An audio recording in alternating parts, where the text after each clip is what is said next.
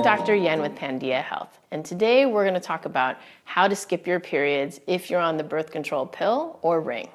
So the answer is you can absolutely skip your periods if you're on the birth control pill or ring, and I'm going to tell you how to do that. So the history behind this is that the inventor of the birth control pill, Dr. John Rock, wanted women to have a period every single month. And so he built it such that you were 3 weeks on the hormone and then 1 week off. And during that 1 week off is when you get your period. However, he had two co-founders who were like, why do women have to have a period every single month? They could have a period every 3 months, every 6 months, or never. But Dr. Rock was insistent and he won that argument. And because of him, every woman on the birth control pill, patch, or ring has a period every single month, that 1 week when you're off your hormone.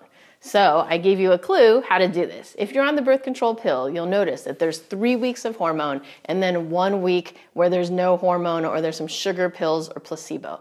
If you want to skip your period, just take those 3 weeks and then when you get to that fourth week, go straight into your next pack. And the first time you do this, you can keep going, usually out to about 3 months. And then at 3 months, you'll have some breakthrough bleeding. When you have that breakthrough bleeding, come off the active pills for 5 days and you'll have a withdrawal bleed. And then on day 6, whether or not you're still bleeding, restart some active pills and that'll turn off your periods. And then the next time you should be able to get out to 6 months and then have a breakthrough bleeding and come off. And then the next time you may be home free. Every woman is different. Some women can get home free immediately. Some women have to do the 3 months and then the 6 months.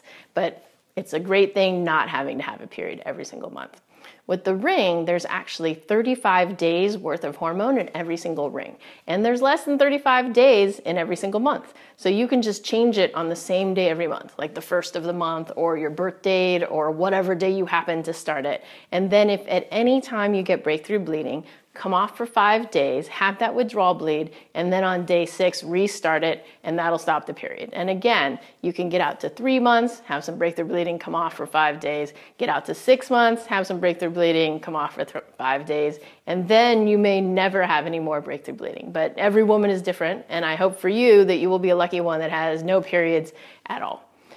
Just another note that you cannot do this on the patch, unfortunately, because with the patch, when you stick it on, over time, the estrogen builds up, and that puts you at a risk of a blood clot. So if you do want to skip your periods, you'd have to switch to the pill or to the ring. And then just another caveat is if you're on the pill, then it will require 17 packs a year because you're running through them faster than the regular 13 packs. But all insurance should cover all of it, and you just have to tell them that you're having painful periods or that, that periods are unnecessary blood loss. So if you have any more questions, check us out at pandiahealth.com. We also have a great blog on, yes, you can skip your periods, and we're also on YouTube, obviously.